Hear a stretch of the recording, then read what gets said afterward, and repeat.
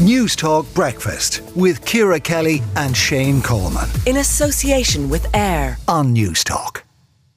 Guess what we're going to be talking about this morning? Would it be the national broadcaster? It might be the national broadcaster. RTE last night issued a 9-page statement providing further information relating to undisclosed payments to Ryan Tubridy.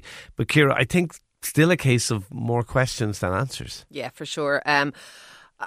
I found this deeply disappointing on the part of RTE, and I quite liked. I read Fionnán Sheahan this morning in The Independent, and he described it as a dead man strategy, and he said this is what happened. I'm too young to remember, Shane, back in the day of the tribunals, that, there was something that happened, but that person is no longer with us or no longer alive. This is all D. Forbes. Now, it doesn't matter that other people were there and other people negotiated and other people were included in memos. None of them had the full picture. It's simply not good enough, and it's simply, I don't think it is credible. And I do accept that D. Forbes is and I wouldn't doubt for a minute, under huge stress and not feeling well and all of that at the moment. I don't doubt that for a moment. But that doesn't preclude her from ever coming out and speaking on this, I would hope, because there is a massive disrespect here if we don't get to hear from Dee Forbes at some point when she is better. But I think that, like, the three headline things that jumped out for me that they were saying was, this is all Dee Forbes. Nobody else is involved in this. Nobody else could have known.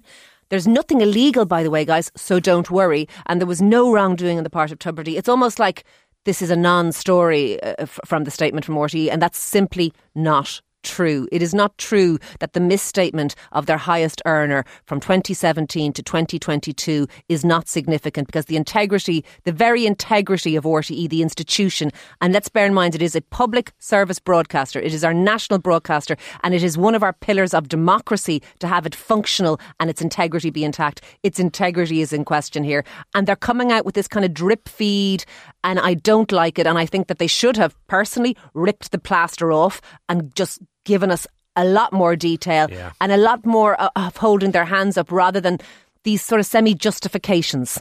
Yeah, look, I can't disagree with you in anything that you said, and I think RTE are making an absolute hames of this.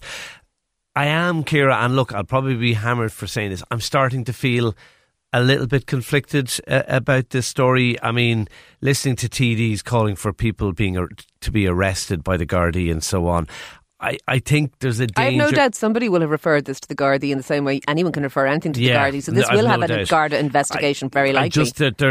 I always get nervous when there's a hysteria around a story, and I think there's now a bit of a hysteria around this. Sorry, I'm not in any way justifying what happened. What happened was wrong, and I understand people are really disappointed and angry.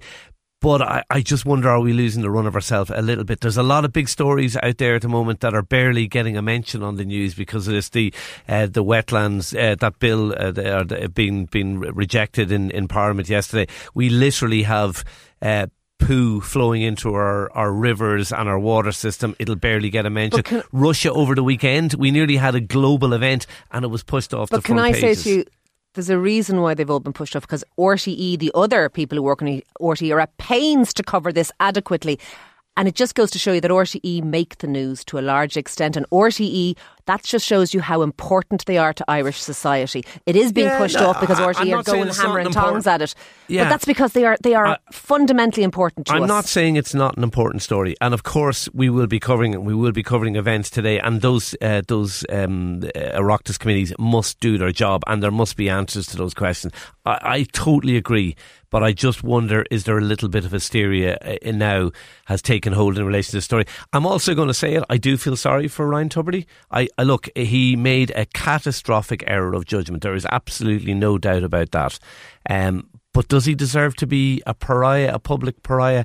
I'm not convinced he does. I'm sure I'll be hammered for saying that. I'm sure people say, "Oh, it's just one broadcaster looking after it." It's not that. On a personal level, I do feel dislike cancel culture very strongly and very instinctively, because I think it is a mob, and I agree with you. But I think it's very interesting you say that, because knowing you as I do, I don't think you would have done this, Shane. Well, I hope you're right, Ciara. I hope you're right. But we're all capable of making mistakes, and I don't like the idea that you can never ever make a mistake or you're gone. You're gone forever. I mean, not that long ago there was people saying politicians who went to a dinner in Mayo should never be in politics again. I mean, I'm not comparing the two things, but that's how ridiculous it was. I'm not saying Ryan Tubridy didn't make mistakes. He absolutely did. But I'm starting to feel uneasy about the story. And look, let us know what you think. Is the statement, as Ciara was saying, is the statement by RTE, does it raise more questions than answers? Do you think we need to start calming down a little bit about this story, or do you totally disagree with me? You probably do, and feel free to let me know. That's quite all right. You can WhatsApp us 087 1400 106, or you can text us at a cost of 30 cent 52106. News Talk Breakfast with Ciara Kelly and Shane Coleman in association with Air on News Talk.